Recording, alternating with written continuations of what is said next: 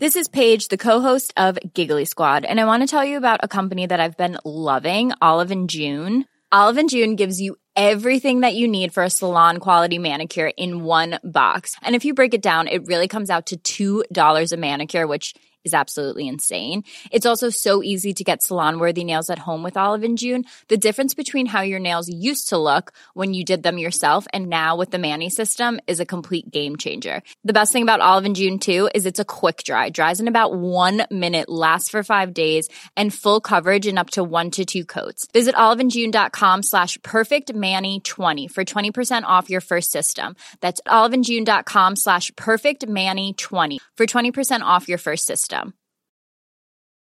I'm Sandra, and I'm just the professional your small business was looking for. But you didn't hire me because you didn't use LinkedIn Jobs. LinkedIn has professionals you can't find anywhere else, including those who aren't actively looking for a new job, but might be open to the perfect role, like me. In a given month, over 70% of LinkedIn users don't visit other leading job sites. So if you're not looking on LinkedIn, you'll miss out on great candidates like Sandra. Start hiring professionals like a professional. Post your free job on linkedin.com/people today. Hey there, it's Michelle Norris. I'm host of a podcast called Your Mama's Kitchen. When I travel, I'm usually looking for a way to find a taste of home when I'm not at home. And one of the things I love to do when I am at home is entertain. And Airbnb allows me to do that. When I was in California recently, I rented a house that had a great kitchen. And when we were sitting around the table, we were all thinking, we're in someone else's house. Someone could be in all of our homes as well. If you have a home, but you're not always at home, you have an Airbnb. Your home might be worth more than you think. Find out how much at airbnb.com/host. Cleanse them. Cleanse the world of their ignorance and sin. Bathe them in the crimson of... Am I on speakerphone? No, absolutely not. Speakerphone, no, I wouldn't do that. Yes, I am. I can hear the echo. Oh my God, you're right. Hang on 1 second, I'll take you off. That's rude. I don't know who's in the room. Fine, there. You're off. Thank you. Don't take this lightly, boy. It wasn't all by your numbers. The fool nearly derailed the invocation with his insolence. The ancient ones see everything, and they will not be... I'm still on speakerphone, aren't I? Oh my God, Mordecai! I can't believe it. Welcome to Syndicate, a film and TV podcast. From our screens to your watch list, we gather to share and discuss your next favorite. Join us as we want you to spend less time scrolling and more time watching. And now, here's your host, Armand Haddad. Welcome to another episode of Syndicate. Today we are celebrating Halloween during this Halloween season, and returning are the Grindhouse girls. So Katie, Brittany, welcome back to Syndicate. Thank you so much for coming back. Thank you for having us. Oh, that was really creepy. It's like we could be in the movie. Come play with us. Come play with us, Syndicate listeners.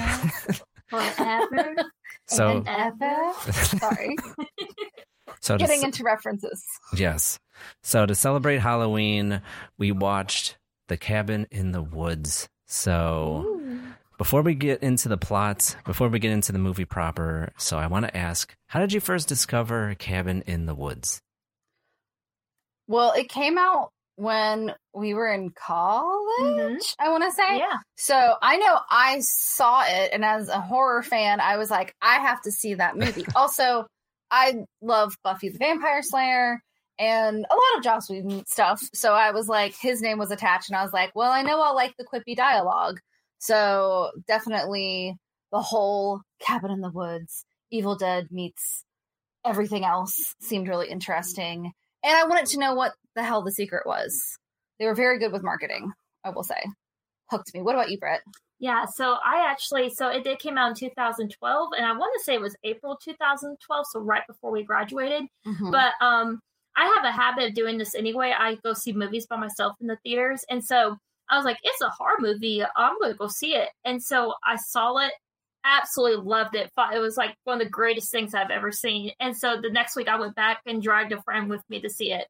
So yeah, but I didn't even, I knew who Joss Whedon was, but I didn't like grow up with Buffy like Katie did or a lot of my friends did. So I just went and saw it because there was a word of mouth. This was a cool movie. Yeah. And it was unlike anything anyone's ever seen at that point. I will admit, I didn't watch Buffy when it was on air, but I was doing research for a show I was in called Title of Show. And my big song was called Die Vampire Die. And I made a chair. And I made my own Buffy the Vampire Slayer logo with Susan, my character's name, on it. And so I was like, I guess I should actually watch Buffy. That's good research for a vampire song. And then I got hooked. And then I haven't watched the last 3 episodes because I know that, like, rapid fire, a bunch of beloved characters get killed off. And I was like, you know what? I don't want to deal with that. I'm going to pretend they're still alive in my delusional head, even though they're fictional characters, which is ironic because Joss Whedon wanted to top that with this movie with the kill count. Really? Won't spoil who. Yes, he has what would we say, a penchant for killing off beloved characters. I think he killed off a bunch of people in Firefly too. Firefly, there's one very specific death, and I will not say who it is just to not spoil it, but it really hurts a lot of people's souls. Luckily the actor is still very much a very popular actor, and he still gets, or she gets, jobs. So Nathan Fillion. But I will not Alan confirm or Tudyk. deny who it is. I mean, there are many actors that were on Firefly that still have a lot of very successful jobs. Yes, they do. I will say this real quick as a non-spoiler, but could any kill count top this movie's kill count? I don't think so, because not spoiling the end yet, but kill count is the kill count to kill all kill counts. Yeah. Basically. Earthly kill counts, we'll put it that way. Very You nice. know what else is funny? I will say, so this movie came out in like April 2012, and then literally the next month, The Avengers came out, and Joss Whedon directed it. Also, hilarious. filmed in 2009 before Chris Hemsworth was known as Thor, but released after all the Thor and Avenger movies. So, apparently. So, after the Thor movie. Yeah, I think Avengers was after this one. The first Avengers came out 1 month after this was released. And funny enough, looking at trivia, he also did the remake of Red Dawn, and that was also filmed in 2009. And they cast him because of this movie, because they liked how he gave orders to his fellow people. Yeah. Chris Hemsworth, this movie made his career. Underground made his career, honestly. So I have to ask, how did you discover this movie? See, how I discovered this movie was similar to you two, because like I'm a fan of horror movies, and when it came out, which was like 2012, you know, I already had horror movie fatigue at that point, because like I grew up watching a whole bunch of slasher films from the 1980s, which we're going to get into in a little bit, and this film came about after a whole bunch of, in my opinion, not very good horror movies of the time. And I was like, man, these aren't good. Like, I know what I was a bit of a snob when it comes to horror movies. So like when this came out, I knew it came out, and I heard it got, you know, some buzz, but like, it flew under my radar, and I didn't watch it at all. I passed on it. And to this day, I mean, like almost 10 years later, like I was like, you know what? I want to watch this movie. I've always wanted to watch this movie, and I avoided all the spoilers with the movie because I was like, let me just save this. I want to watch it. And I finally watched it, and I was completely blown away, like watching this movie. So like you two have seen this movie long time ago. So how was it like revisiting this movie 10 years later?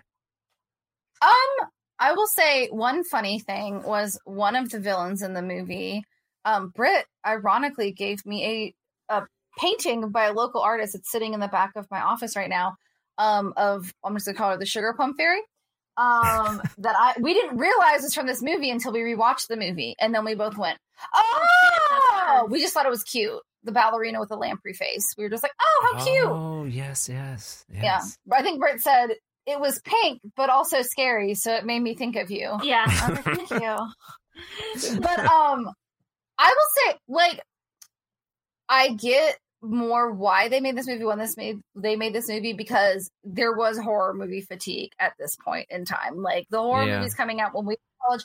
I remember I went on a first date with my boyfriend in college, and there were no good movies out. We ended up seeing this terrible movie called Sorority Row, because I was like, if we can't see a good movie, it's awful. It's awful, but Carrie Fisher's in it, and she's hilarious. Yes.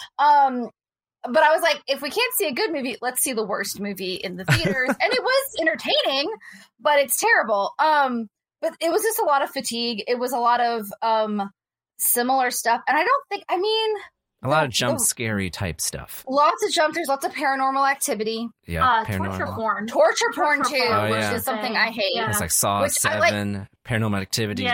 And Hostel. Hostel, yeah. Eli Roth. I hate Hostel. Mm-hmm. I met Eli Roth, by the way, but you go have? on. Yes.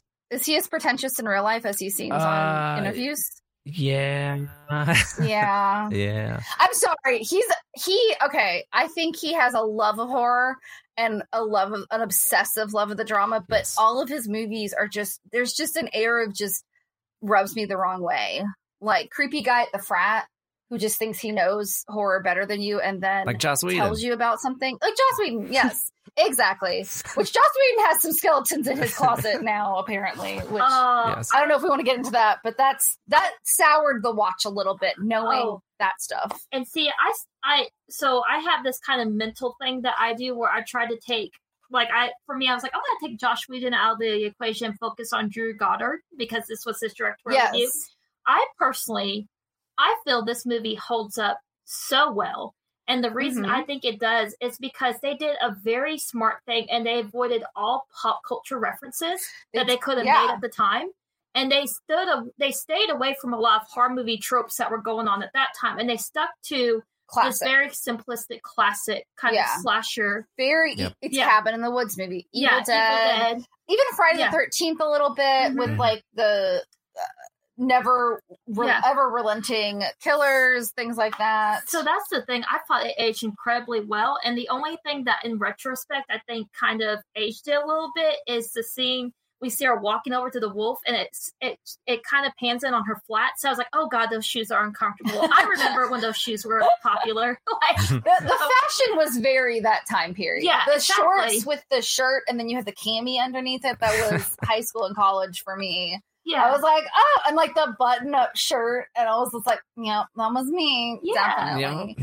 But I will say the movie is still entertaining. Yeah. And aged well. I don't think it's not as Joss Whedon centric as I think people wanted. They advertised it to be. I think Drew Goddard has a much bigger hold of it. And they came up with this whole concept while they were both working on Buffy for I think it's the final season. It was the only season Drew Goddard wrote for, but apparently the Buffy fanatics just online made up whole websites just to praise him and forward his career because they just liked his writing style so much for Buffy, and they made t-shirts and stuff. And this was early 2000s, so that was a lot to make a website back then. It wasn't like Squarespace. I think they kept talking about Whedon when promoting this movie because he was the name. Drew had wrote Cloverfield, but other than that, he didn't have much of a name at that time, but Josh did. But when you look into the script, there's definitely more of Drew in the script, it feels like. Yeah, the thing that's Joss Whedon specific is the quippy dialogue. Yeah. And killing off a lot of people. Yes. But so which I don't. Oh wait, go ahead. Are we getting into Joss? Go on.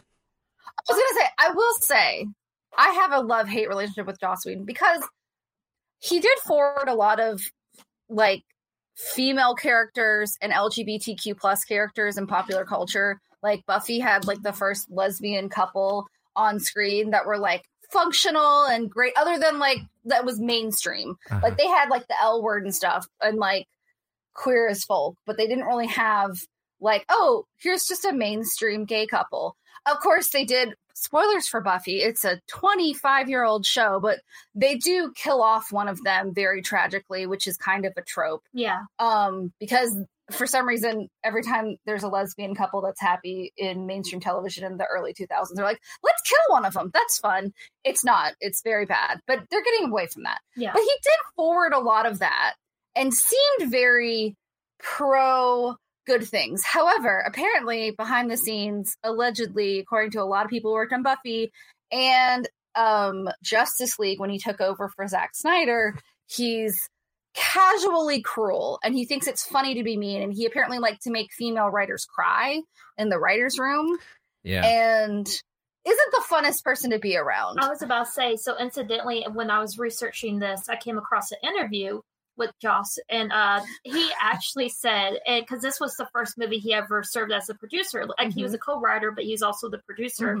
And they're like, how was it producing your first film? And he's like, I think a lot of heartache could have been saved if I was just meaner. And I was like, oh, I don't think that aged well at all. No. Which, yeah, it's a tough pill to swallow, because I think pop culture, the horror genre, horror television, would not be as mainstream without him forwarding it with science fiction, with like Firefly.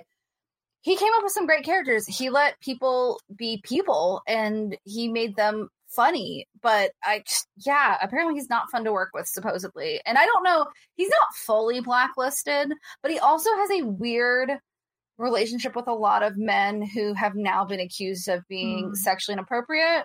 Sorry, I'm not trying to get to like anything, but like I like David Boreanaz, but apparently there's some rumors about him, but not really bad, just like inappropriate. That makes me sad. But Nicholas Brendan, who played Xander on Buffy, has been accused of grooming, allegedly. And also, and they were going to get the Jeepers Creepers guy to direct this movie originally. Victor Salva. Oh, and he's a convicted child predator. And this is the thing. Like, don't watch Jeepers Creepers. Yeah. Oh my God. Yes. It's what's kept me from watching it. I don't want to give him money. So hand raise here. So and he was arrested in 88, by the way. So yeah. And then committed another felony in 95. So and then he directed Jeepers Creepers? Yes. And part 2. And both of them. So sorry. I'm so sorry, y'all. Like, this now you gotta tell me Joyride is made by a child predator as well. Which one? You don't remember Joyride with Ashton Kutcher? That was one that like looked really silly to me, and I avoided. Thank God, because now I am never going to watch it. No, it's Well, see, I watched Clown House, which was like one of his first films when I was a kid, and it was literally one of the child actors from Clown House. Yes, that he in '95 that he molested. He had already gone to jail in '88.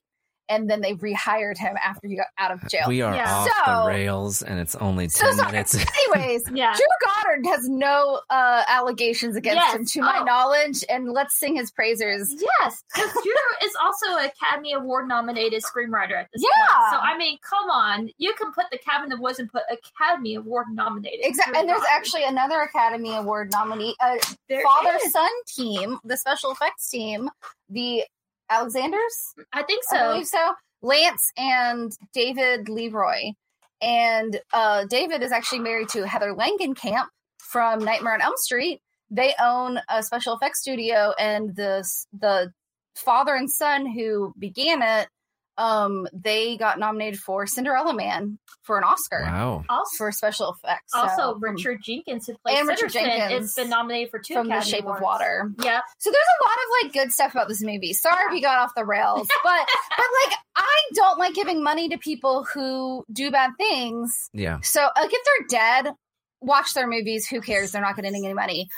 Like if it's a good movie, you know what I mean? But if they're still alive and they're collecting those royalties, I'm like, like Woody Allen, I'm waiting for him to die to watch any more of his movies, but they're kind of the same thing over and over again, right? Just in a different setting. So I'm not really missing anything I saw Annie Hall. It was fine.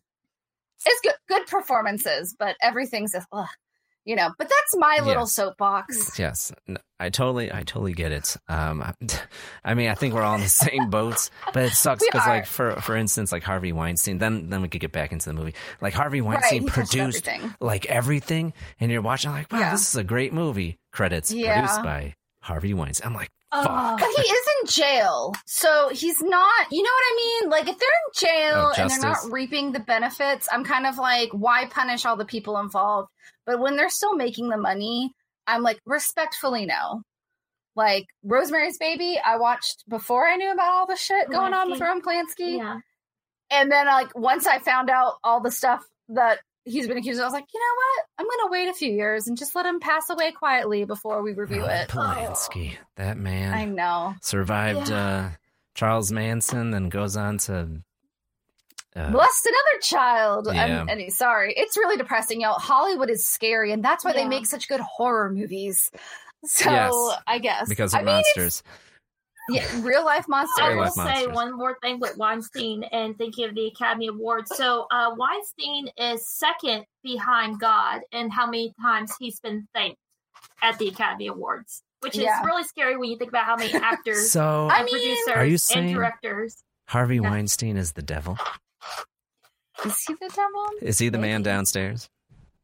You know, is he management downstairs? If You know what I'm he's saying? second to God, I mean, Is he that? Well, I'm not going to spoil anything, but he might be. I mean, he's the. Right. You Let's know. get back into the film. So, okay. So when I saw this for the first time, I was completely blown away because, like, just like with Joss Whedon, assuming he has a lot of knowledge about like 80s slasher films and like the big, you know, craze in the 80s. And that's where I cut my teeth with horror. Like growing up, my friends and I rented all of the slasher films, Friday the 13th, Halloween, even some of the like lesser known ones from our Blockbuster Hollywood Video. And we just absolutely loved it. And we loved the formula. And like this film embraces it so well. And not only that, like it embraces it and it also like turns it on its head and tells like an original story from there. Like what I love about this film is like, and we can get into it fully once we get past the elevator pitch. But other than that, like, it takes into the archetypes, which is like the final girl, the jock, the nerd / stoner, token minority, and then like the promiscuous girl, and then the nice guy. Like it has all of the character archetypes that are in slasher films right there, front and center. And I didn't really expect that going into it. I was watching it, and like in the first part, I was like, wait a minute, that's the jock, that's the virgin, that's the nerd. Token minority. I didn't even think about the token minority thing at all because they just call him the scholar. Yeah. But I'm Right, like, he's that is combined also with the true. nice guy. They like molded into one person. Which is pretty on par with horror movie tropes. It's like, yeah. But he doesn't die first. Exactly. So, you know. I also That's a have to positive. say, I love the script is so clever. And one of my favorite things is so all these characters are fully developed characters except the stoner. And then it flips it where they all kind of become the archetypes and he becomes the fully developed character. I will say, I feel like they Interesting. should have developed Holden a little bit more. Yeah. You know, like I like watching the second time. And that actor has gone on to be on like Grey's Anatomy. Jesse Williams. Like yeah. he is on every season of Grey's Anatomy after I stopped watching, but my mom still watches. So occasionally I watch an episode. He's been on there for like years and was just on Broadway. Nice. There was a scandal where he and several other actors were fully naked on stage. That wasn't the scandal. The scandal was someone illegally taped it and was like showing everyone their private parts that they didn't okay Wait, to they be were taped. They were naked on Broadway. Yeah. In front of a crowd. Equus, baby. This wasn't Equus. Yeah. But like Equus, there's a lot of plays that have full Hair. nudity. Yeah. Hair originally had full frontal nudity. It's really unneeded in Hair. It was just fun. Equus is more needed. And this one is about baseball. I think it's about gay baseball players. Oh. I believe so. Because Jesse Flea Ferguson from Modern Family is also in it. They know how to handle I- those bats and those balls. Yeah. And I guess I don't know why they were, I don't know the context because I haven't read this play yet. But I know that this actor was in it. And I was like, but I just remember it coming up. I was like, oh, it's the Modern Family guy. And it's the guy from Grey's Anatomy. And I was like, what's this article about? And I was like, oh, that was really rude of them. Because, like, it's okay to be naked, like, in a production that's not being taped. Because it's like, that's a singular moment between you and the audience. I mean, if you're okay with being naked. Like, I'm a little iffy on being totally nude on stage. I've had friends that have done it in very small theaters.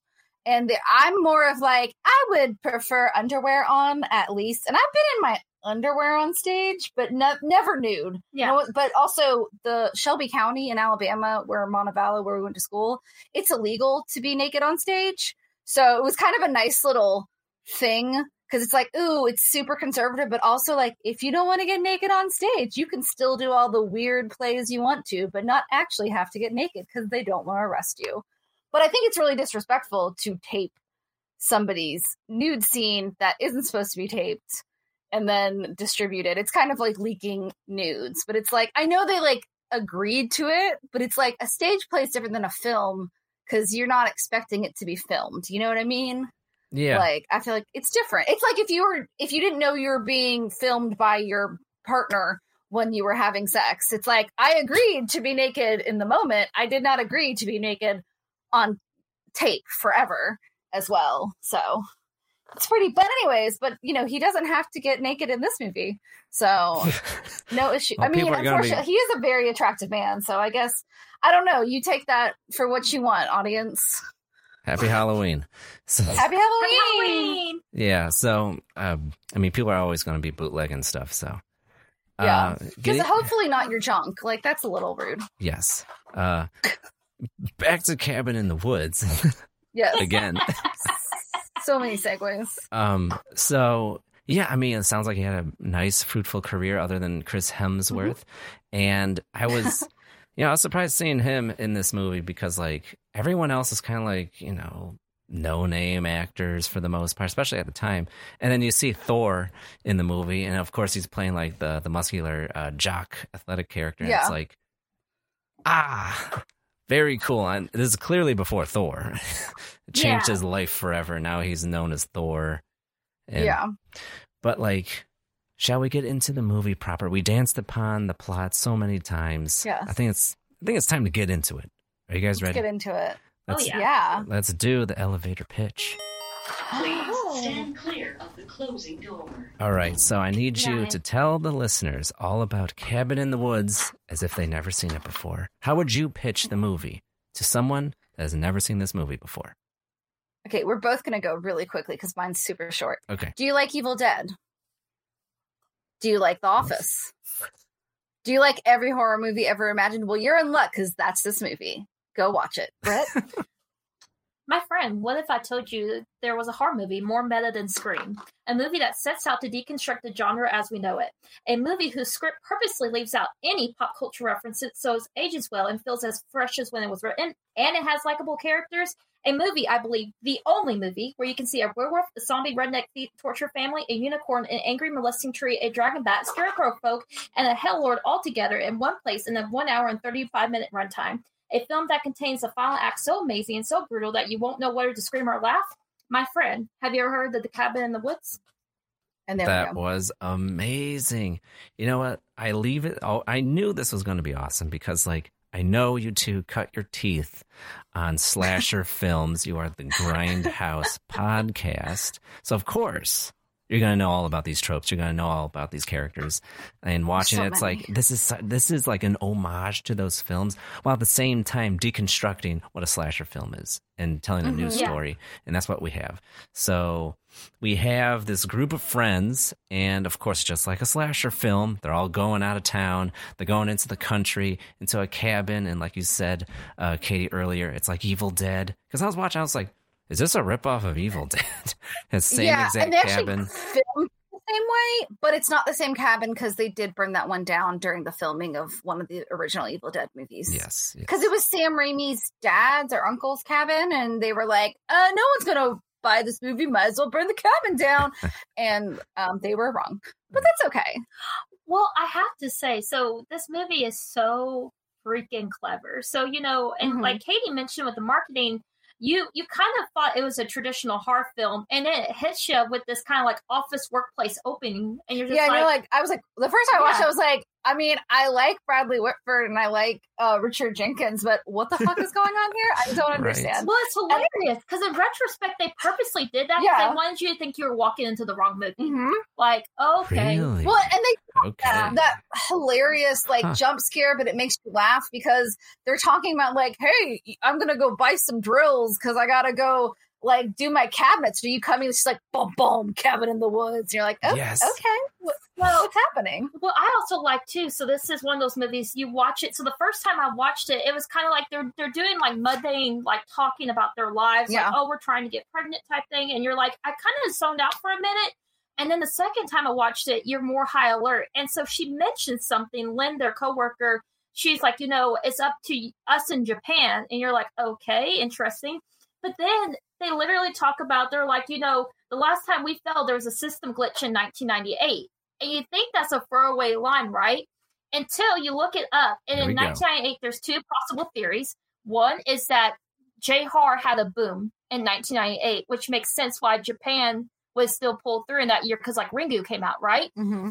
But there's also The Faculty, and The Faculty is an American horror film, came out in 1998, and none of the main character died, and the trope was the good girl was the bad guy. Oh, we spoiled The Faculty. Sorry, guys. Which I have actually not seen The Faculty, but I know about it. Yeah, so, but that's, I mean, just who would have thought of that, like, reference? Like, you think, like, oh, okay, there was a glitch in 1998, okay, and then it's like, no, there's a layer to even that line in the movie. Only people who eat, sleep, and drink horror movies would be like, oh, and then we're just gonna put this little line in right there. Yeah. Wow. Yeah. That's amazing. Which I don't think they've confirmed which one is the theory. But they're not going to. No! They're gonna be like, where's the fun in that? Yeah, 1998, you figure it out. Yeah. Yeah, exactly. Oh, that's the other thing. There's a third theory. It could be Halloween H2O. Oh, yeah. So that's true, It's too. Probably that one. If I I would, love that one. if I was a betting man, I would put all my money on H2O, 100%. Yeah. So would Gizmo, apparently. Gizmo agreed with you. But that's like, Sorry. once again, it's another like brilliant little thing that it wasn't until like the 5th time I watched it and then I was reading about it and someone's like, yeah, by the way, if you know anything about horror in 1998, and I'm like, what? This is fascinating. You learn something new every single time you watch it. That is amazing. Yeah. And there's so many like horror tropes, not just horror tropes, but horror themes, horror villains. Like I just was trying to write down every movie that they represented something from it, and it just goes on and on and on. For instance, they're driving in an RV, which seems kind of weird because they're going to a cabin, but like not that crazy. But you remember that the RV is definitely the Hills Have Eyes reference because the family is in an RV. In all of the Hills Have Eyes movies, and then it's a very similar RV. Also, they have to get what is his name? Chris Hemsworth's character's name? Oh, Kurt. I was like, Cutter? I don't know why I thought that name. That's a weird name, but I've definitely heard it before. Hey, It's Cutter. a very weird name. Yeah.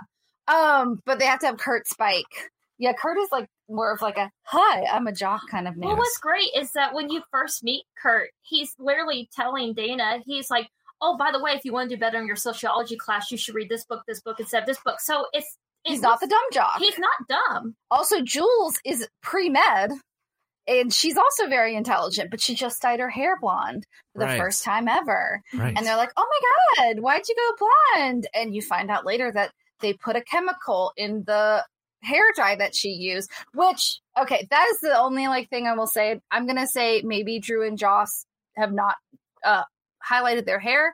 You don't dye your hair blonde. You bleach it blonde. You have to remove If you do color a to dual make it lighter. process.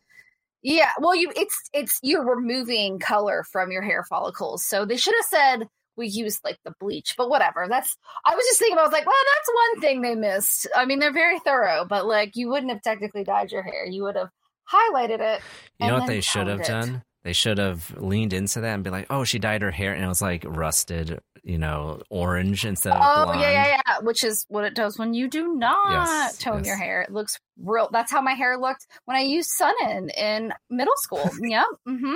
I started going brunette and I was like, I don't like this. And I just put Sun-In. It looked real orange for about 4 years until I realized toner exists. Oh my. Okay, listen, everybody's hair was like that. It was the early 2000s. My sister, and all the brunette girls in my class decided to get those chunky orange highlights in their hair. Remember those? Yeah.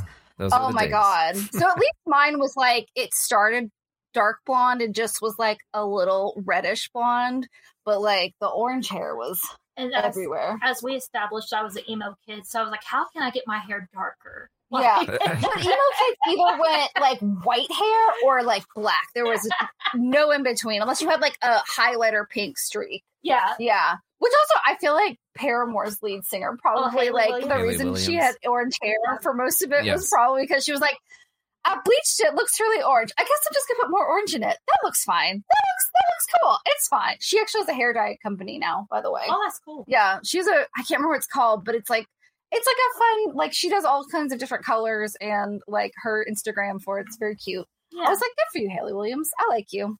Oh, but thinking back to the movie, even at the beginning, so Katie's right there in the RV, but they even stop at a gas station that's With like the desolated. Harbinger. And then Yes.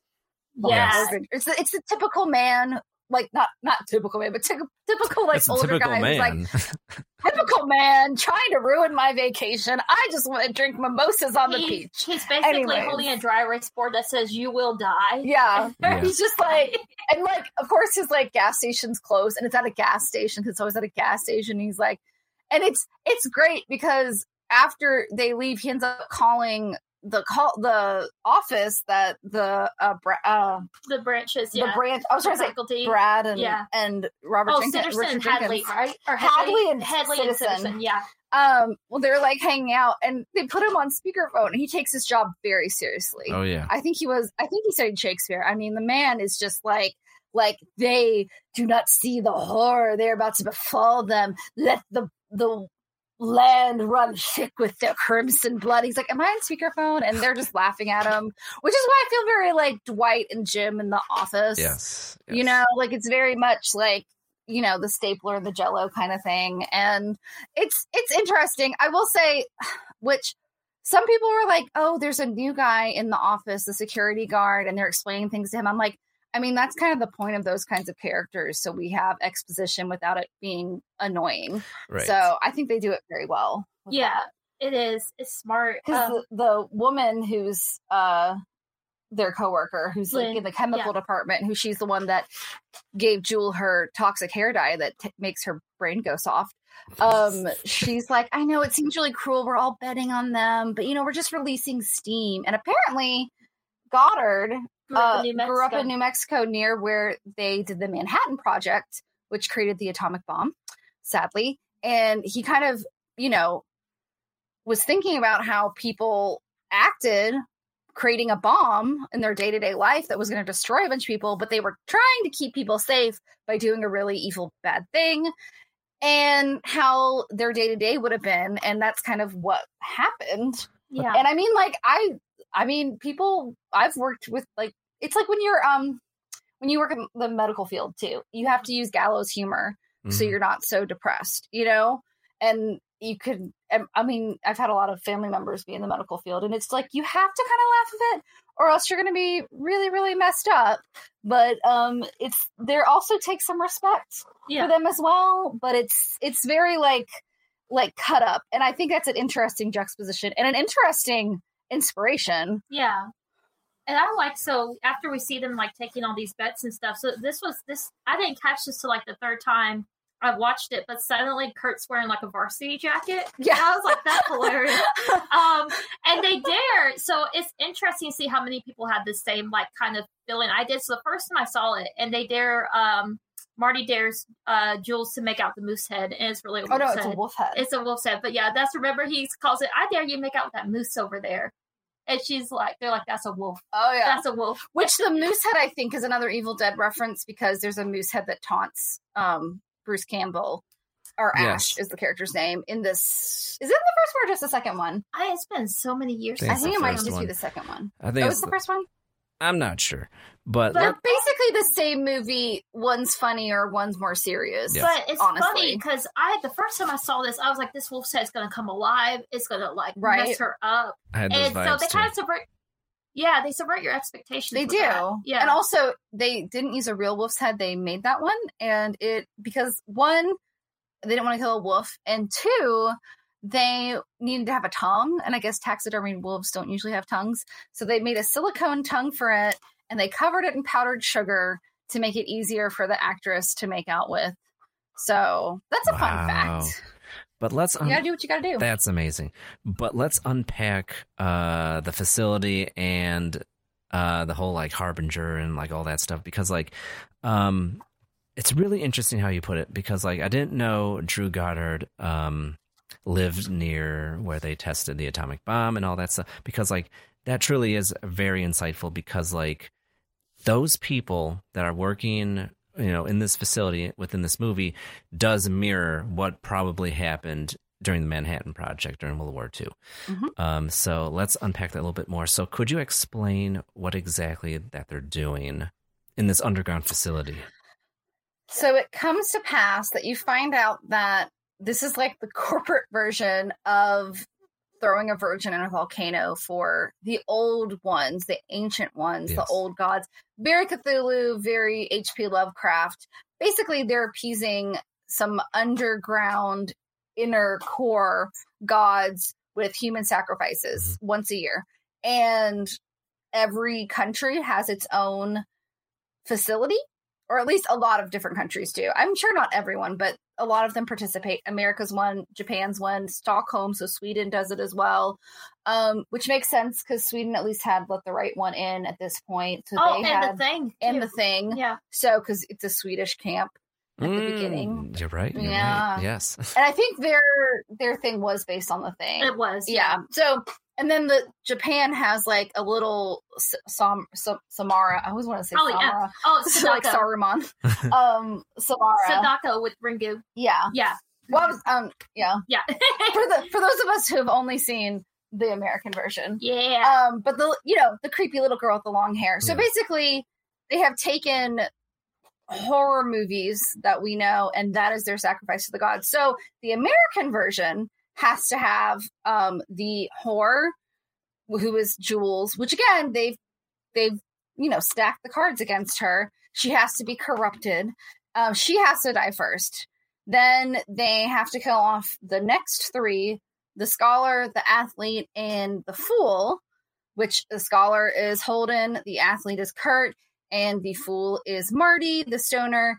And then the virgin can either be the last to die or she can survive, which is most horror movies. Right. I do like at the end where they're explaining this to Dana, the quote unquote virgin, and she's like, me? Because she's talking about how she just had an affair with her professor that didn't work out. And she's like, and the director's just like, we work with what we have. It's okay. It's very... I was like, oh, that's hilarious. It's so funny too, because also I think it's very telling. So Whedon and Goddard have both said that Sitterson and Hadley are stand-ins for them. So the old gods make us the audience. We're the old gods. We're the old gods. Yeah. Yes. Very nice. We have our we digest that content. Yeah. So that's the thing that's funny, because when they basically lead Jules and Kurt into their sex scene, and he's just like, give us the goods, show us the boobies. And Truman's like, is this really necessary? And he's like, we're not the only ones watching. And so you think it's the old gods, but it's also our expectations as the audience to see nudity. That's meta right. upon meta upon meta. Yeah. Mm-hmm. It's so interesting. Yeah. But yeah, so basically everybody gets killed, which is terrible. Right. But you understand why. The other thing I like that they point out is if they don't transgress, they won't be punished. So they can tempt them with stuff, but unless they make the choices that they make, kind of like playing the video game Until Dawn, they won't actually die unless they make bad choices, which is most horror movies of the 90s and early 2000s was a bunch of teenagers making bad choices. Right. So like, for instance, the reason they get the hillbilly, redneck, crazy zombie family is they all go into the basement because, the cellar door flies open because that happens.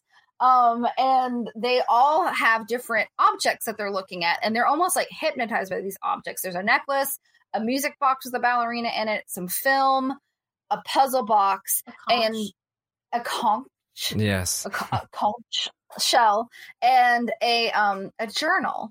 And Dana's like, everyone is about to like open their perspective summoning device, and Dana's like, wait guys, let's read this journal, which is obviously a nod to the Evil Dead, because if you've seen any of them, they come alive when they read a Latin phrase. And so she reads a Latin phrase out loud, and it's very notable that Marty's the only one who seems to still be himself. Everyone else is acting very stupid, not being themselves at all, or acting like overly like casual sexually. Like it's very like they're like not acting like themselves, and it's because Marty smokes weed all the time, and apparently his weed is counteracting all the chemicals they're trying to put in his body. Yeah. So if that isn't an argument for legalizing marijuana, I don't know what is, guys. I also think it's funny because it's like, so the Bruckners, the zombie redneck torture family, is also definitely an allusion to torture porn. Mm-hmm.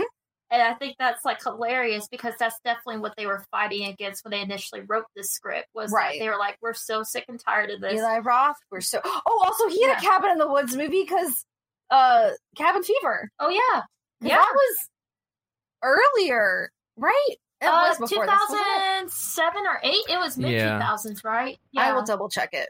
So, but yeah, I thought that was like hilarious. And they also said they were really tired of seeing kids make stupid decisions in movies because they're like teenagers. Basically, they would have to be like pumped with chemicals to make as many stupid decisions as they make in horror movies. And I will say, Joss Whedon's kind of known for kind of turning tropes on its head, because the whole reason Buffy the Vampire Slayer, the movie, and then the series existed was because he wanted to take the trope of the scared little blonde cheerleader getting murdered by the big bad monster and have her the one hunting the monsters. Right. And that's why Buffy's a cheerleader, and she's cute and popular and perky, but she's also going to kick your ass. Yep. So we all love Buffy. That's right. 2002 was Cabin Fever. Wow. Oh, wow. Even earlier. Well, Sean Hunter from Boy Meets World was in it. That's not the actor's name, that's the character's name. And I'm blanking on the actual actor's name who played Sean in Boy Meets World. But he was in it right around the college years of Boy Meets World. So it'll come to me eventually. Very nice. So yeah, like this film, I mean, it's such an interesting premise because it's like it takes that ancient sentiments of like appeasing the gods, appeasing the dark ones by doing sacrifices, human sacrifices. And of course, Joss Whedon, when he wrote this, he like took that idea and then applied it to horror, because like all these horror films, like all the slasher ones, like they're essentially could be framed as human sacrifices if there is an organization facilitating all this. And in this film, there is. And it explains the way that all horror movies could be in the same universe. Yes. Yeah. It's all being facilitated by this dark entity. Yes. Like, I just absolutely love this movie. And it's a breath of fresh air, because it's like, it's not just horror. It's also a little bit of sci-fi as well, because it's like this facility, like we were talking about, it has all these different creatures encased in like these cubes holding cells. So then it implies like, well, I mean, it validates all of these spiritual entities are real. Right. Yeah. And I love, there's so many of them. I love it because, eventually, skipping forward, Holden, Kurt, and Jules all get killed. We think Marty is dead, but at the last minute, just like Scream, just like Randy in Scream, he just pops up and is like, hey, I'm okay. He helps save Dana. And he's actually figured out where the elevator is. So he and Dana go down to the facility and they see all these creatures. And I love it because like you understand like that they are nodding to every horror movie ever. And Dana kind of gets it when they see, like, first they see like a werewolf and then a ghost, but then they see an obvious Pinhead reference to a like Sawhead man, which they call him Hell Lord, but I wrote down his name because Fornicus, Lord of Bondage and Pain is what his name is.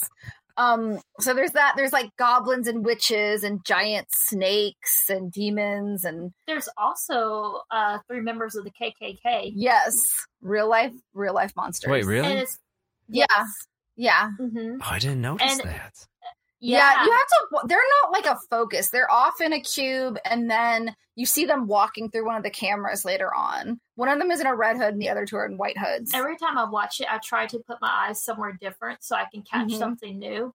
There's also, because they show on the white erase board, and they did say this in an interview, they confirmed it, because there's Kevin. There's just a name, and it's Kevin.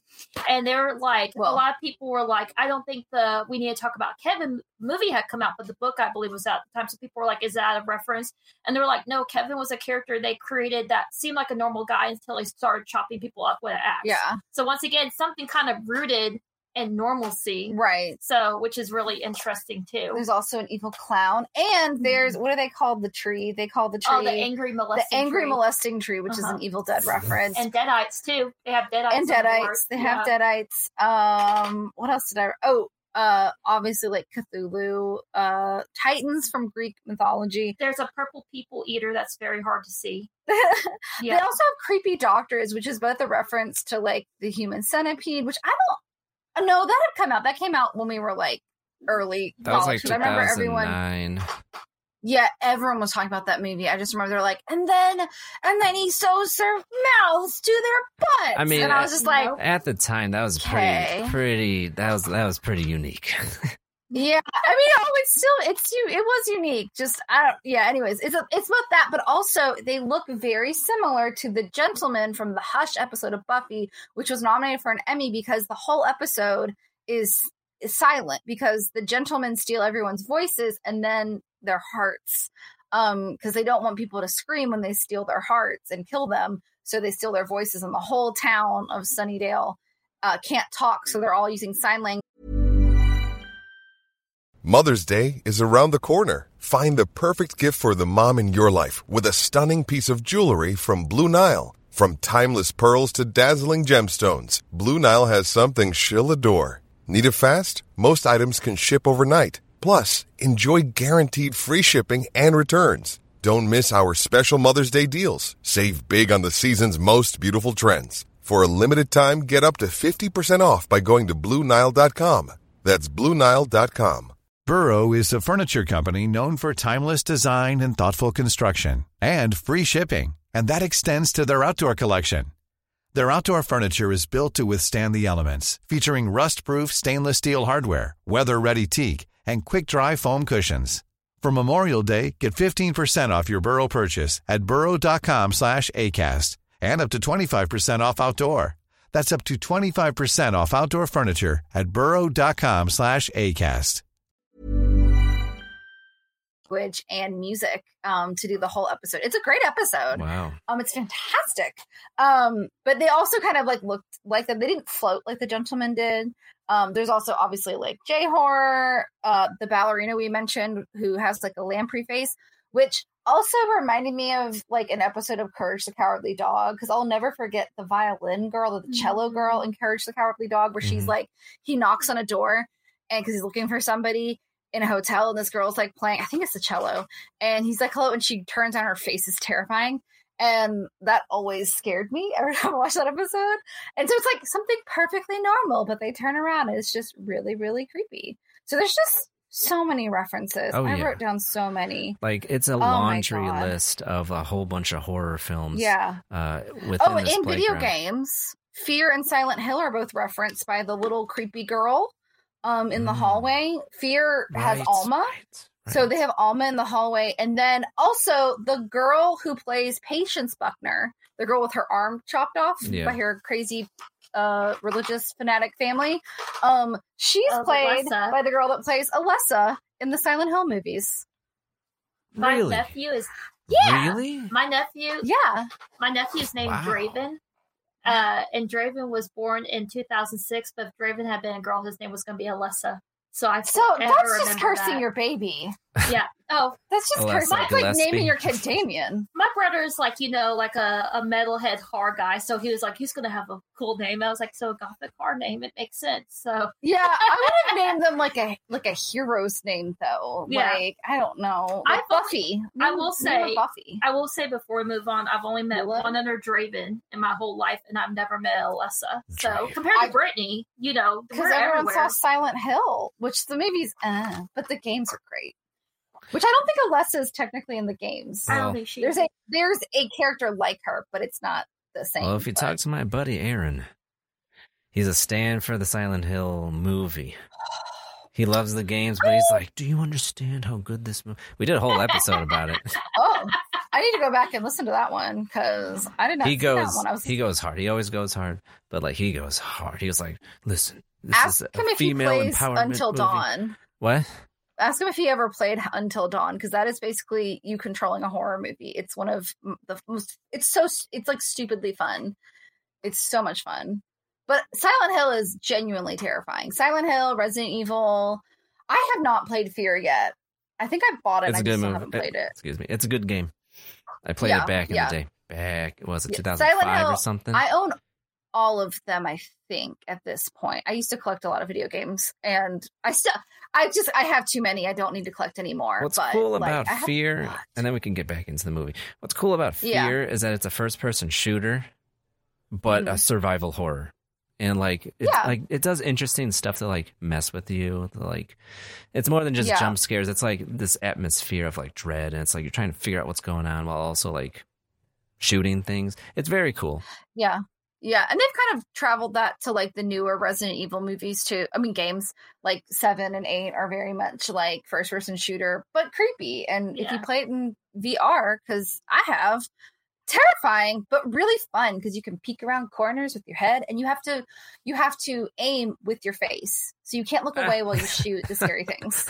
So it took me a while. I was like, why do I keep dying? And I was like, oh, because I'm aiming with my face. So you have to stare down these big bads as they're coming at you with chainsaws. And I got it eventually. I got pretty far. But what's cool about, because like with Resident Evil, it's like going into it, it's like zombie apocalypse, and you have to like survive, whether you're like Leon or Jill Valentine.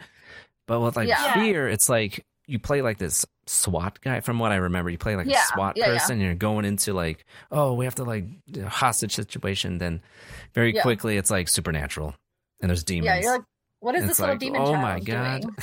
Yeah, I've watched a lot of people play it. It's just one. I'm not a big like Call of Duty person. I like games with more plot, and so like I kind of. But my favorite video game series is Clock Tower. Oh yeah, the Clock Tower series, and that's very creepy, like atmospheric, and like I have like everything from a port of the original Japanese. It's not the original Japanese. It's like somebody did an emulation of it to the spiritual successor, Haunting Ground, where you have a dog as your best friend as you're in a creepy castle and everyone wants to kill or marry you. So just it's just like being a woman. I'm just kidding, but that was the over exaggeration. But it's like great. Getting back into the film. Getting back to the film. So we have this organization that facilitates human sacrifices to appease the Ancient Ones, so the world does not get destroyed. And, this kind of implies that this has been going on for centuries, if not thousands of years. And I love the setting that they put on, because it's like everything's manufactured to the point where like there's cameras everywhere, there's pheromones being spread around, because like we want these teenagers, or I think they're even in college, I'm not sure, but like we want they're these... in college, yeah. Okay, so that's I like what you said earlier, Brittany, where it's like Kurt, the jock, is like wearing a varsity jacket in college. Yeah. It gets even better because they cut back to the scene after the whole cellar incident, and freaking Holden's suddenly wearing glasses. Yeah, he's wearing glasses all of a sudden, and then Dana, who's been talking about how like literally Jules says maybe your Professor X shouldn't have fucked his student. And so obviously she's a sexually active person, but she's acting all like shy and like evasive with Holden. She's like, oh my God. He's like, nothing you're not ready for. And it's like, what happened to her? Like she's like a sexually vibrant young woman. Yeah. Don't take her sexual power away from her, but they do. Yeah. That's what happens. Yeah.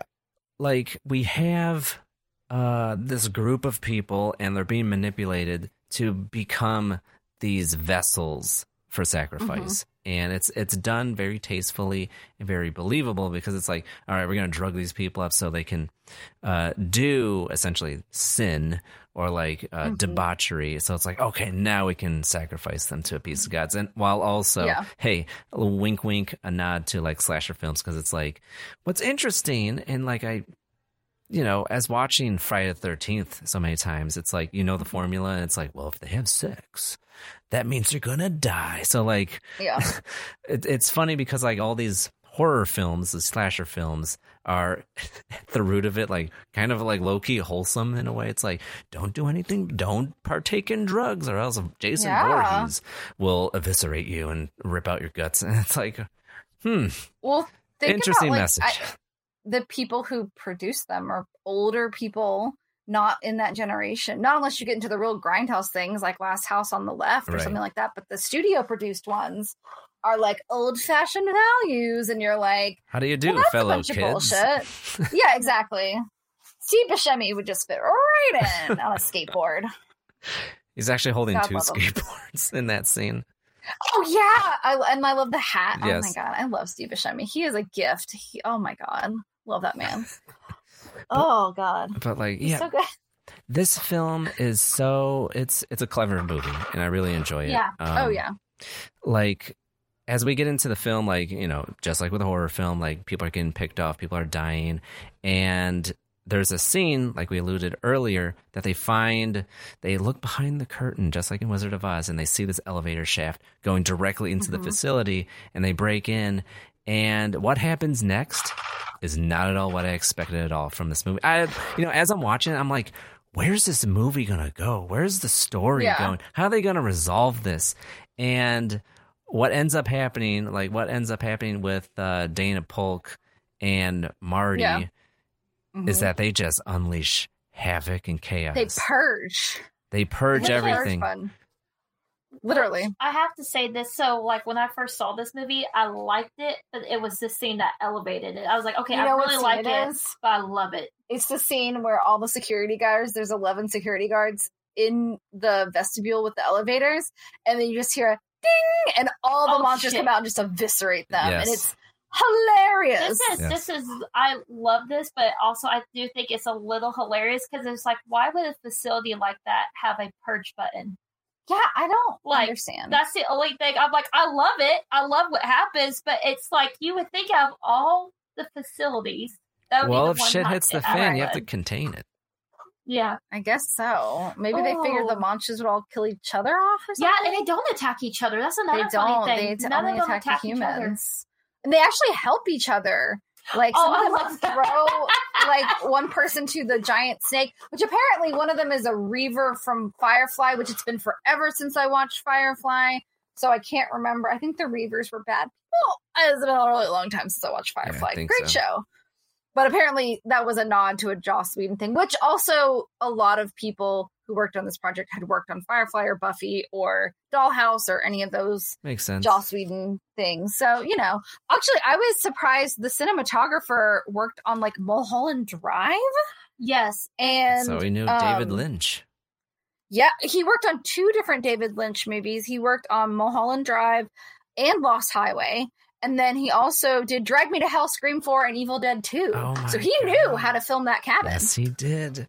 Just imagine if David Lynch was on set during Cabin in the Woods, like, this is very interesting. This is bullshit. If he was, it would be like a 3.5-hour movie. Like, I love that man. I don't know if you've listened to our episode on Blue Velvet, but she had not seen it before. And it's my favorite David Lynch movie. And I'm very obsessed with Twin Peaks. Thank you to my friend Sophie, who got me into it like before the 3rd season came out. But like, I just love him so much. Like, and he gets so angry about people watching his shows on like cell phones. He's like, what the hell is that about? I just don't understand. But then he also does like the weather report on YouTube where he's like, hey, exactly. Just I would be mad too if I made a movie and then someone's watching it on a cell phone with like the app UI of like the volume in the corner, the X button, subtitles. I'm like, this is exactly what I pictured when people would be watching my movie. My cinematic dream of a scroll bar next to my actors. I also own it on Laserdisc, though. So I own Blue Velvet on Laserdisc. You do? So, I mean, unfortunately, when me and my ex broke up, I kept all the Laserdiscs, and the one awful thing he did was like, well, not the one awful thing, but the worst thing of the splitting of the assets was, I want to keep the Laserdisc player. So I have the original Star Wars on Laserdisc. I have all of these movies, and I've only watched like a handful of them. And I'm like, so I'm on the hunt for a Laserdisc player, because like, I want to watch all my David Lynch movies on Laserdisc.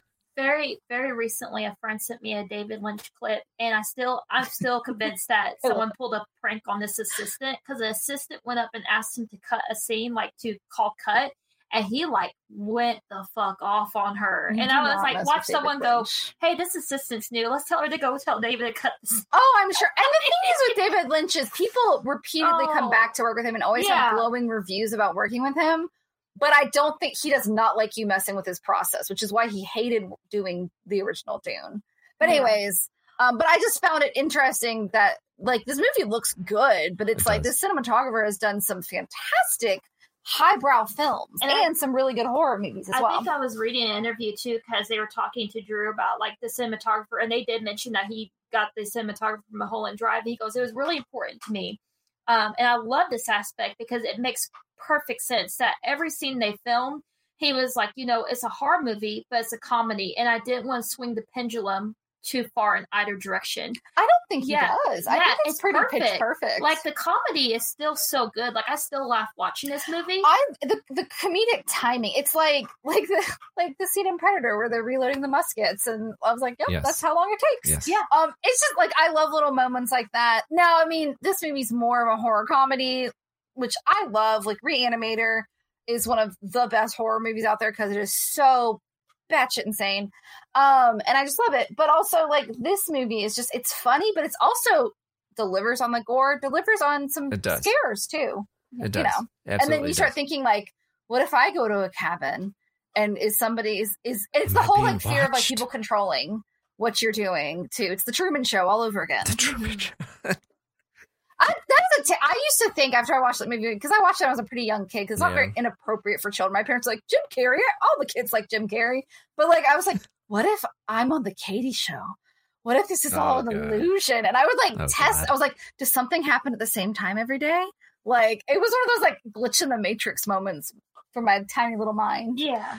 That was me, but with the Matrix. I'm like, is this all a simulation? Yeah. I feel, to this day, I still feel that way. Like, if I go back in the kitchen and a cupboard door is open and I didn't remember leaving it open, I'm like, is there a glitch? Well, at least you live with other people. It's not a glitch. Like, you're just haunted.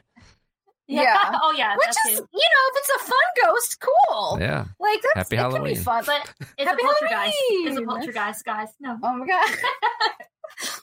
Well, the poltergeists were fun until they weren't. The chair thing was cool. Until the bones started floating up from the pool. You didn't take the bodies. Yeah. This isn't fun anymore, guys. Someone at my work had a list of 50 horror movies they were going to watch. And I was telling her, I was like, well, this one's okay. This one's scary. You can watch this one with your kids. This one you cannot watch with your kids. And Poltergeist was like the number one. I was like, I mean, this one isn't that scary. And I actually really enjoyed it. It's more of like a story of a family struggling with something with some like creepy stuff going on. Right. The clown is terrifying though. And speaking of clown, there's like that was my favorite sequence during the Purge situation, because it's like, I love how the comedy in this is like, it's overt, but it's not overdone. And like the tone is just perfect, because like the people making this film knew what they were doing. Like it's just like, it's a parody, but it's like, it's still like, in a way, takes itself seriously, but also being like light in tone. And like with the clown, it's just like, imagine like Pennywise, and it's like he has like a knife and he's like trying to stab like this security person, and this guy's like shooting at him, and the bullets aren't doing anything, and like the clown's like continuing to like, and I'm like, I love this. I love every single second of this. Which is Pennywise. I mean, except he doesn't stab people. He turns into spoilers for it, guys, a scary alien, and shows you his deadlights. Following that, the unicorn sequence, I think, had people dying too. Yeah, because it plays some magical music. Yes. You know what? Yes. If I hadn't seen the movie The Last Unicorn as a very young child, I would have been like shocked. But I was like, no, you don't mess with unicorns. You're gonna get horned. But also, that wasn't a real horse. I don't know. What else do you say? And that's why in the credits it said no animals were harmed during the production of this movie. They weren't. Okay. But there was a shot of a real horse with them at some point, which I thought was cool. This is me being a folklore nut, but like, so originally only virgins could see unicorns. That was the original myth. And if anybody but a virgin tried to touch a unicorn, it would kill them. Well, so at least we know that everyone who got killed by the unicorn had a good time on Earth before they died. Yeah. Or maybe not. I don't know. Yeah. But, that's a good thing. And there's also the merman, because Hadley keeps saying, I just wish it was a merman. Yeah, and because he's always wanted to see it. Because the people coming into the I'm gonna call it the playground, like the area, and like they get to this part where like it's essentially a choose your own adventure, and that's where all the coworkers are like betting, like, all right, what are they gonna choose? Hillbilly reanimated corpses. Oh, that's different than zombies. Sorry, you didn't win the pot. Yeah. So like he was like, oh, I just wanted to be a merman. Yeah. And he finally got his wish. So this is like, I mean, but they're really messy to clean up after. Yes. And not only does he kill him, and I love that Hadley's like, come on, seriously? But he's like, oh, whatever. At least I finally get to see my disgusting, creepy merman.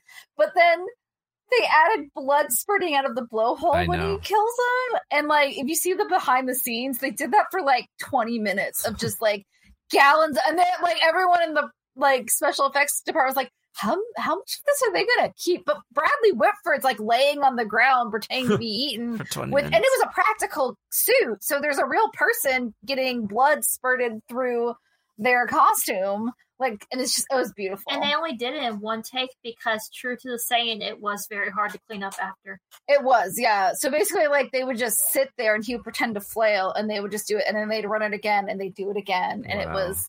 Yeah, they did That's mostly amazing. practical effects. But Yeah. apparently the reason there's CGI is because they got to so they built everything in America and they went up to Canada to film this, and all the sets were bigger than they were told they were going to be. So they were like, well, we have to fill this space, but we can't build any more monsters because we don't have our facilities with us. Right. So that's why there's some CGI in there, like the big snake, and there's like a bat dragon thing. Yep. Which I thought they could have had a bigger dragon, but this was before Game of Thrones was popular, so maybe they were like, tiny dragon, that's scary. Right. Dragon bat. Dragon bat. Yeah.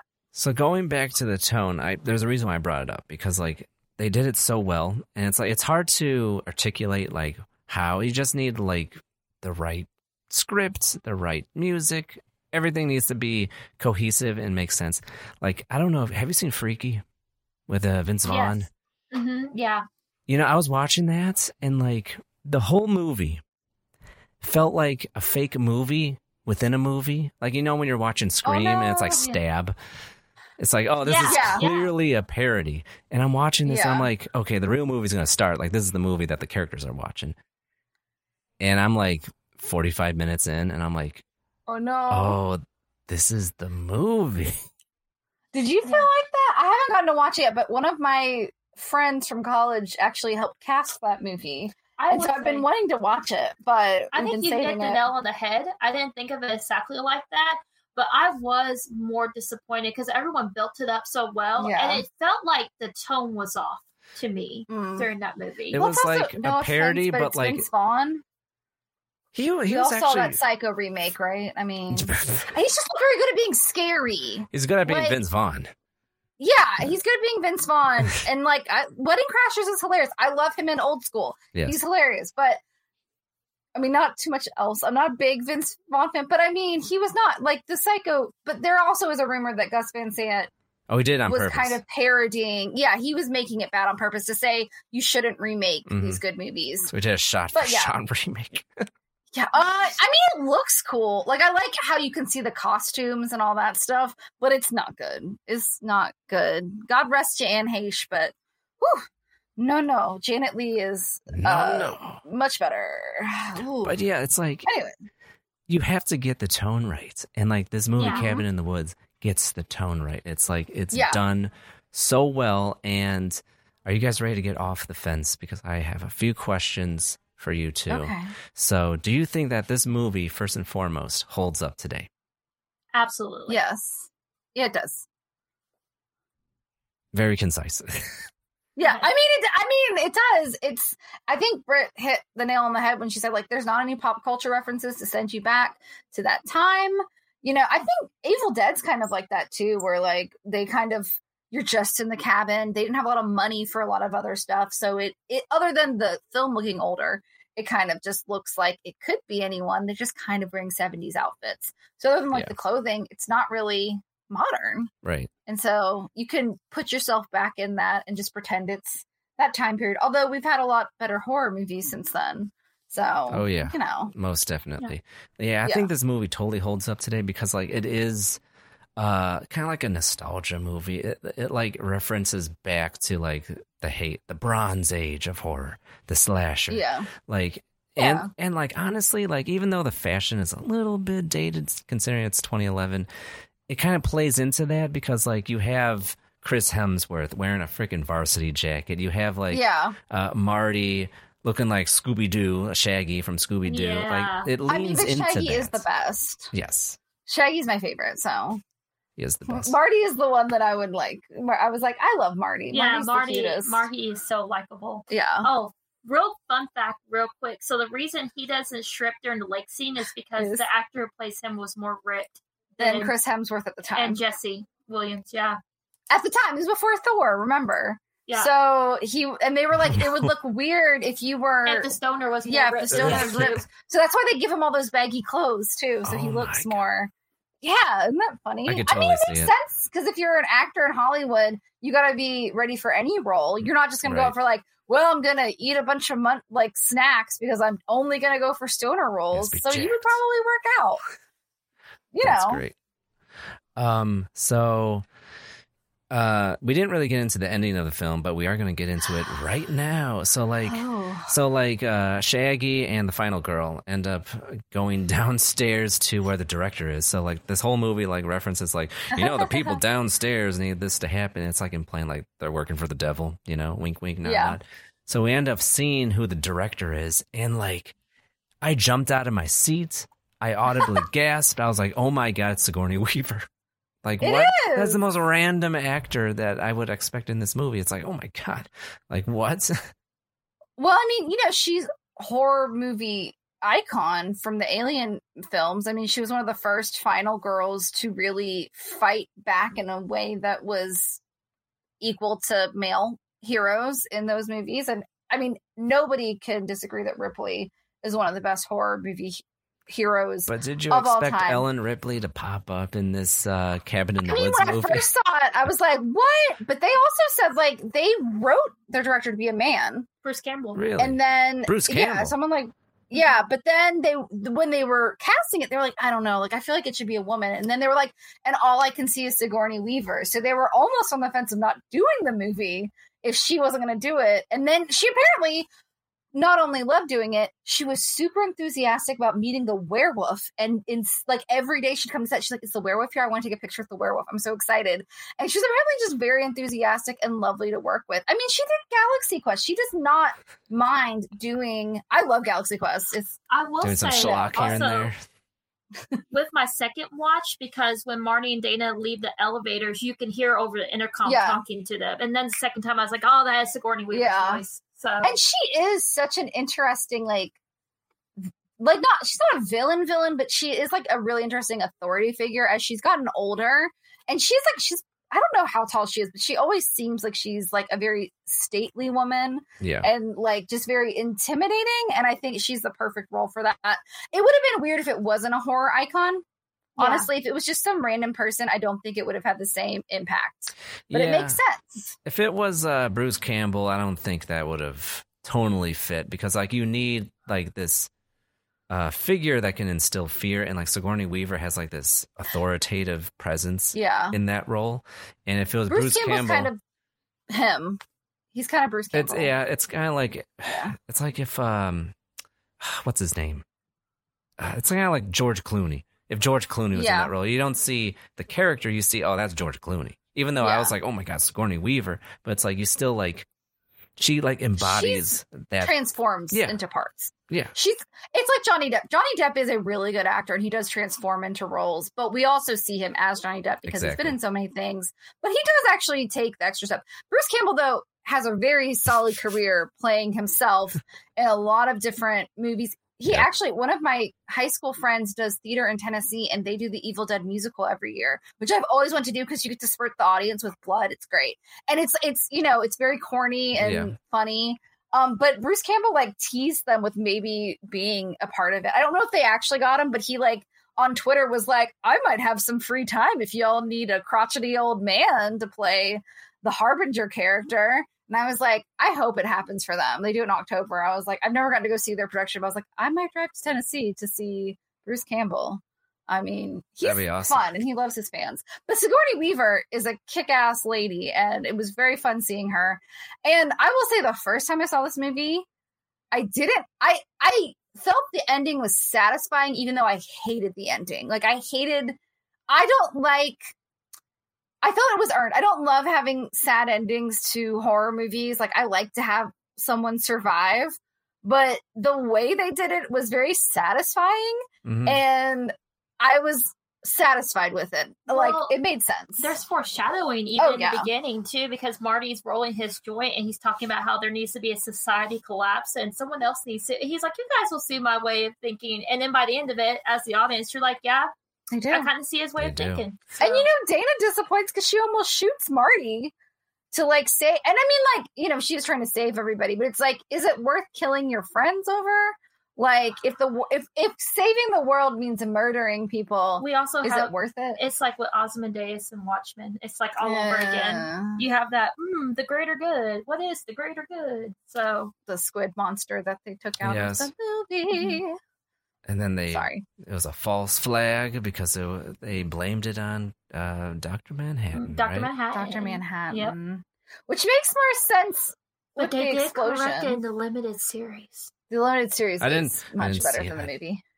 Better than I loved the movie by Zack Snyder.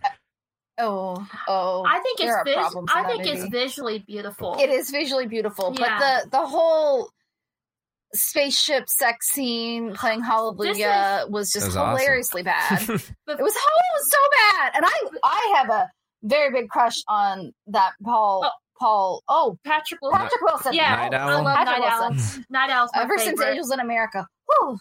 But it's silly. I do love the costumes though. I do want to go as Silk Spectre one year for Halloween. I will say this very, very quickly, and then I know we gotta get back to the movie. So I love Watchmen, and like I was reading the graphic novel when I was like 17, addicted to it. Great and the thing I realized with the movie is, so I watched it, I loved it, but then I had a bunch of friends I saw it with that were like, I'm totally lost, and it's because I realized there was pieces missing. And I was I was able to put them together because I read the book, but then like some I don't of my know friends how were you like, would understand that if you hadn't read the graphic novel. my friends were like, I'm so confused, but visually, I mean, have you not seen the miniseries yet?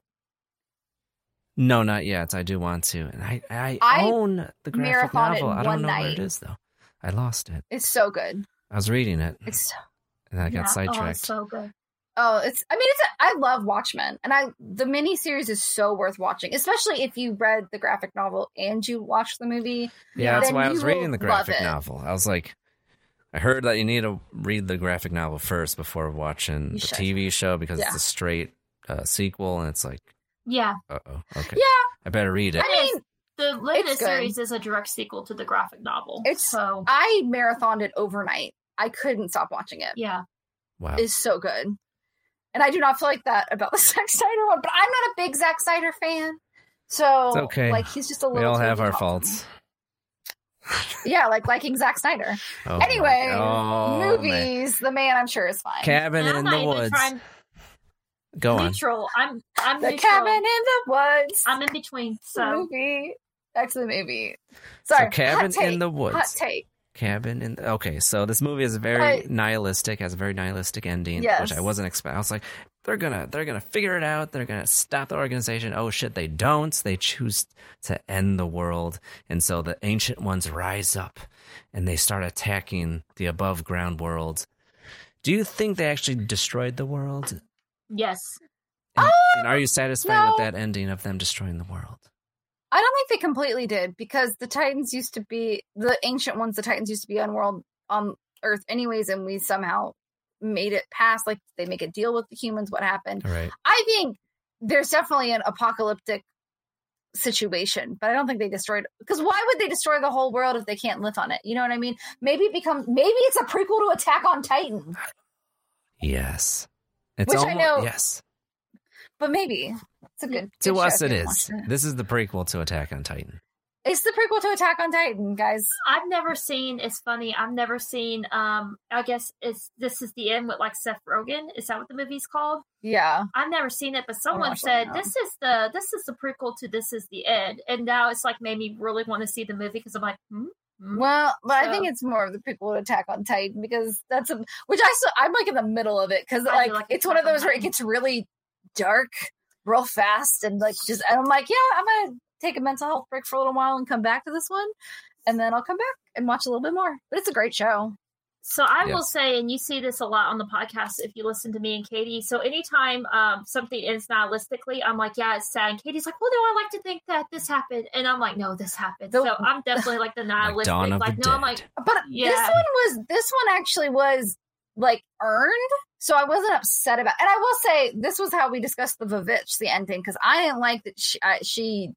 Well, spoilers for the witch, She but everyone ascended. knows. Like, yeah, I didn't like that. I felt like she was being forced, but then looking at women's roles at the time, I was like, maybe it's better. She can live deliciously, or she can get hung for her family's murder. Because you get to thinking, you're like, well, what would she do? She'd go to town and be like, witches killed my family. Like, you're the witch. And then she get hung. So, you know, like, it's okay for an ending. And actually, Robert Eggers does not usually have happy endings for his characters, but they're also very earned. And so I can deal with a nihilistic ending if it's earned. But I hate the ones, like Cabin Fever. I don't feel like the ending of Cabin Fever is very earned. I feel like it's very messy and there's no redeeming characters. And I don't enjoy watching it because they're all assholes. And even the guy that survives most of the movie is an asshole because he leaves all his friends. And then, you know, I guess we're supposed to be like, oh, but they all got their comeuppance. But I'm like, I didn't enjoy it. I mean, the only good thing is at the end of Hostel when he kills the guy in the toilet. But I mean, a fun fact for that one, he originally stole the guy's daughter. Yeah. Yeah, so it was like definitely even more nihilistic because it's like, well, there's this innocent child. She didn't do anything. So, but unlike those movies, I like this ending because it's earned, it's explained. Yeah. And, you know, they both discuss their choice. They're like, I mean. Yeah, I wasn't mad leaving this movie. I was like, all right. Yeah. It's dark, but whatever. And it's a movie. It's not real life. So it's like, it can be dark and sad. You know what movie I got pissed off leaving the theater? Who did? Me. Oh, you did? Oh. No, I watched Hereditary. Oh. You got mad at that? In that movie, I was like, fuck you.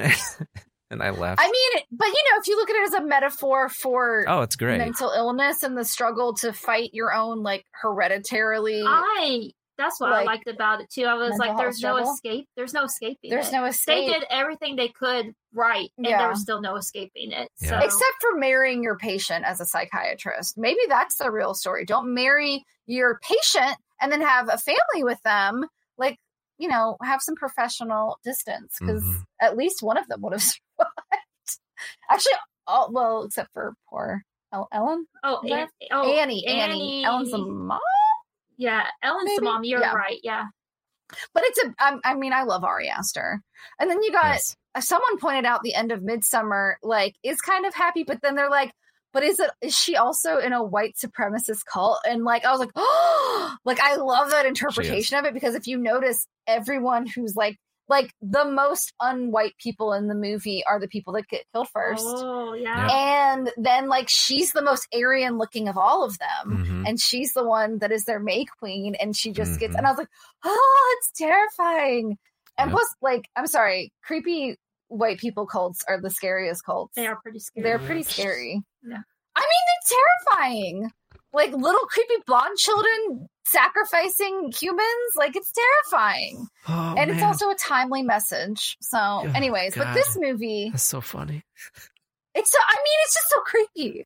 Like, creepy little blonde Aryan children. That's why, like, the Hitler Youth are so frightening. Oh, my God. And, you know, murdering everybody. But, you know, they're also very creepy. Maybe it's probably that. Maybe I wouldn't feel this way pre-World War II. Anyways. Our whole existence. Okay. So, yeah, this movie is like, Cabin in the Woods. It's a very dark movie. It's very nihilistic. But is it a Halloween movie? Would you say this is a Halloween movie? I think it's an all year round movie. Like, it's a horror movie, and I think it's arguable that all horror movies can be Halloween movies. But because they go swimming in the lake, I definitely equate it more towards this happening during the summertime. Well, but if they live like in Alabama or like in Tennessee, okay, let me reframe this. Is this a good movie to watch on Halloween? Yes, or leading up to Halloween? I think so. I would say leading up to Halloween. Yeah. I would say, like, watch it in September. October. Spooky season. Not this Halloween. Is a spooky season movie. Halloween itself should be, like, either Halloween, Trick or Treat, something that actually takes place. Pumpkinhead. I love watching. Yeah. Yes. I always watch Halloween on Halloween. Or I try to. You know. Yeah, and of course we're trick or treat people and Halloween people. We love both movies. So they're both. I was new to the trick or treat scene, but it is so freaking. I want to say cute, but so many people get murdered. Sam is cute. And that's what when we did the artwork for that I drew Sam, and it's one of my favorite artworks I've ever done because he's just so darn cute, and then he kills you. Yeah. I just love him, but he has rules. I will say this really quickly. So we have an animatronic Sam because that was still when we got our house. I was like, I'm getting Sam this year. And last year, so many kids were like, "Is that Sam?" Like 10-year-olds. He's gotten popular. And I was like, "Oh, the tradition continues." I see. So the youngins. I know. I'm the only house on my block last year that decorated for Halloween. I still had children come, Really? but like they were like drawn in by the lights. I felt like the creepy witch and Hansel and Gretel because like, we saw your house 3 streets over. We had to come get the It was candy. the And I last was house on like, the left. I was like, or like, come little. No, I'm just kidding. Like, no, but I gave them a lot of candy because they made the journey. Really? That's cool. So I'm glad that you watch Halloween on Halloween. Halloween. It's the Or best Halloween Halloween 2. movie. Or Halloween 3. I like 1, I like 2. Oh, I do love Halloween 3 is so seasonal. I It's know. so, like, It even has Michael Myers in it. It's the it best does, Halloween just briefly. movie. And it's got the happy, happy Halloween, Halloween, Halloween. Yes, the Shamrock. Silver Shamrock. You can buy those masks on Amazon, by the way. Michael Myers mask? No, Silver Shamrock ones. Oh, okay. I didn't They know used that. to sell. I don't know if you still can, but at some point, my ex-boyfriend, me and my friend Elizabeth made him watch that movie with us, and he was terrified of the Silver Shamrock song and the masks. I don't know why. He was also terrified of dolls. So I do understand that. which I mean, they can be terrifying, but like I would sing that. I would get stuck in my head, so I'd sing it and be like, "Oh my god, stop singing it!" I was like, "It's a movie, bud. It's not gonna come get you. Like, it's not really gonna do that." You got spooked or easily. isn't it? I don't know. It's a little I watch scaredy cat. so many movies. It's hard to get under my skin at this point. So when something really does get under my skin, like I really do have love a it. very quick, funny, scary story pertaining. So my husband's cousin was like 8 at the time, and this was like maybe 8 years ago. But he stayed the night with us, and the whole night he was crying. And so, I'm an adult, he's a child. I'm like, "Do you want us to call your mom?" He's like, "No, I'm fine." I was like, "Are you sure you don't want me to call your mom?" And I was like, "Do you want to come lay in our room with us?" And he did it. He kept like crying, but he was insistent that we didn't call his mom. I'm like, "Okay, we're gonna tough it out." So how about a couple days later, I'm talking to his mom, and I didn't think twice about it, but there was a Raggedy Ann doll in our spare bedroom, and he was so scared of it. Oh my god! It was making him cry. That was the one that scared my ex because he saw Chucky when he was like way too young, and my grandmother handmade me and my sister Raggedy Ann and Andy dolls, and so they were sitting like up on a shelf in my bedroom because like it's one like I'll never get rid of because it was handmade for me.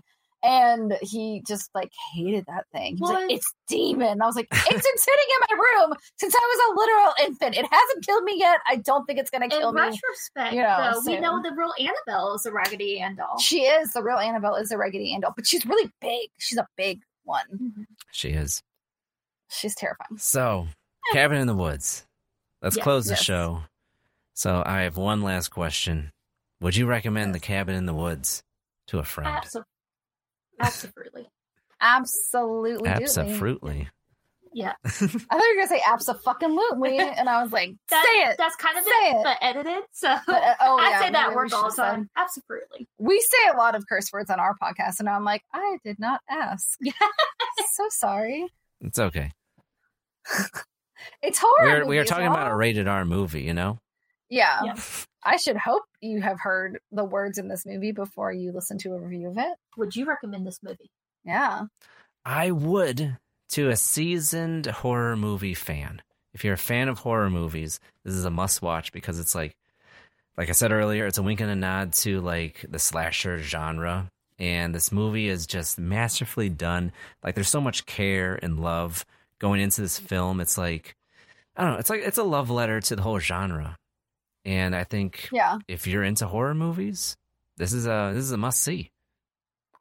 You know, it might also get you to be into horror movies if you're like, what was this monster? What movie was this from? I want to see this. What is this from? It's a gateway if you're drug. A curious folk. Yeah, exactly. Because it's like, it's scary, but not too scary.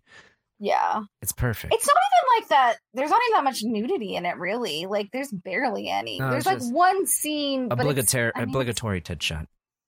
Yeah, it's like, exactly. Yeah, it's There's some breastises, but you know.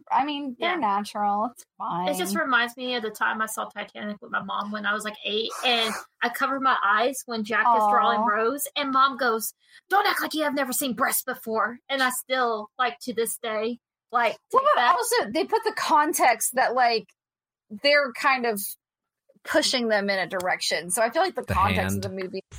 Yeah. Oh yeah. I touched that car, by the way. They were touring all the props and set pieces from Titanic, and they're at Kings Island in Cincinnati. And I was like a feverish Leonardo DiCaprio stan, Titanic stan. And so we went on the little tour, and we got to the car, and I like touched it. No alarms went off. Like they told us not to touch the car, but I poked it. Katie's like, I'm much touched to sex. I mean, I was an adorable little 12-year-old. They weren't gonna throw me out. And then like we went into this. I mean, it was ooh. But then also the last room was the heart of the ocean room, and it was just the heart of the ocean. One of those glass, like those plastic stands for like jewelry, like display cases.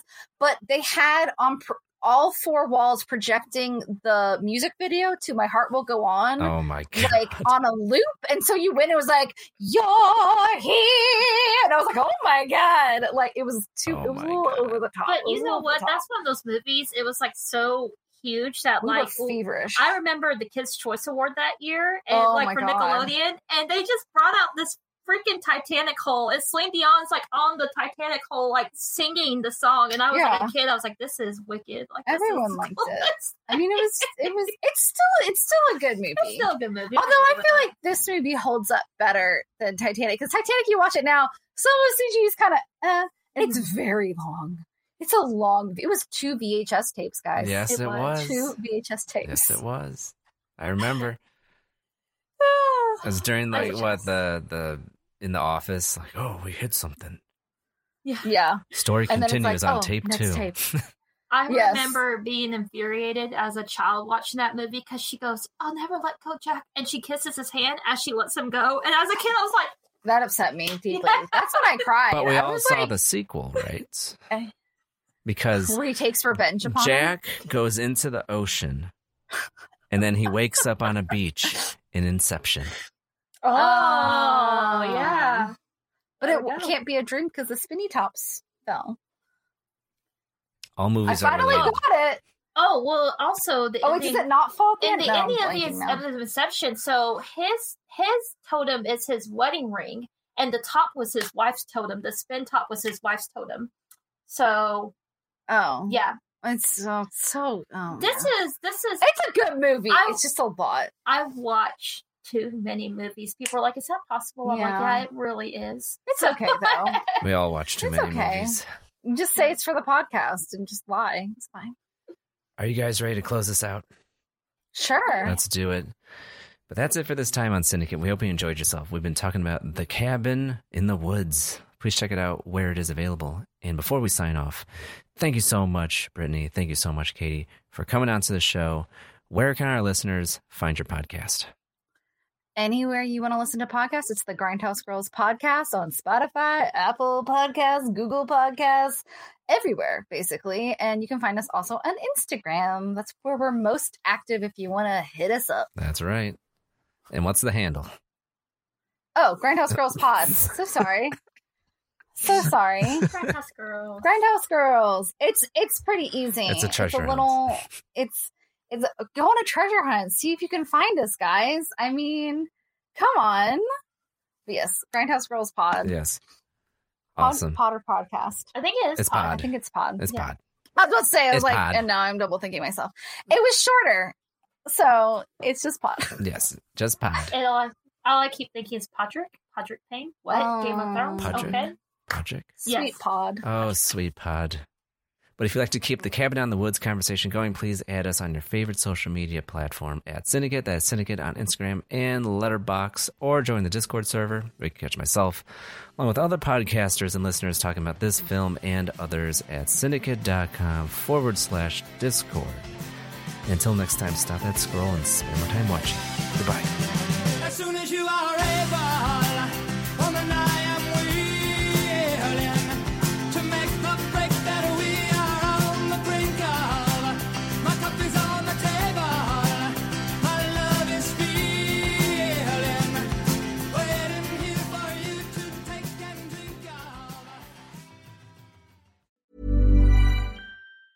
Mom deserves the best, and there's no better place to shop for Mother's Day than Whole Foods Market. They're your destination for unbeatable savings, from premium gifts to show-stopping flowers and irresistible desserts. Start by saving 33% with Prime on all body care and candles. Then get a 15-stem bunch of tulips for just $9.99 each with Prime. Round out Mom's menu with festive rosé, irresistible berry chantilly cake, and more special treats. Come celebrate Mother's Day at Whole Foods Market. Even on a budget, quality is non-negotiable. That's why Quince is the place to score high-end essentials at 50 to 80% less than similar brands. Get your hands on buttery soft cashmere sweaters from just $60, Italian leather jackets, and so much more. And the best part about Quince, they exclusively partner with factories committed to safe, ethical, and responsible manufacturing. Elevate your style without the elevated price tag with Quince. Go to quince.com/upgrade for free shipping and 365-day returns. Even when we're on a budget, we still deserve nice things. Quince is a place to scoop up stunning high-end goods for 50 to 80% less than similar brands. They have buttery soft cashmere sweaters starting at $50, luxurious Italian leather bags, and so much more. Plus, Quince only works with factories that use safe, ethical, and responsible manufacturing. Get the high-end goods you'll love without the high price tag with Quince. Go to quince.com/style for free shipping and 365-day returns.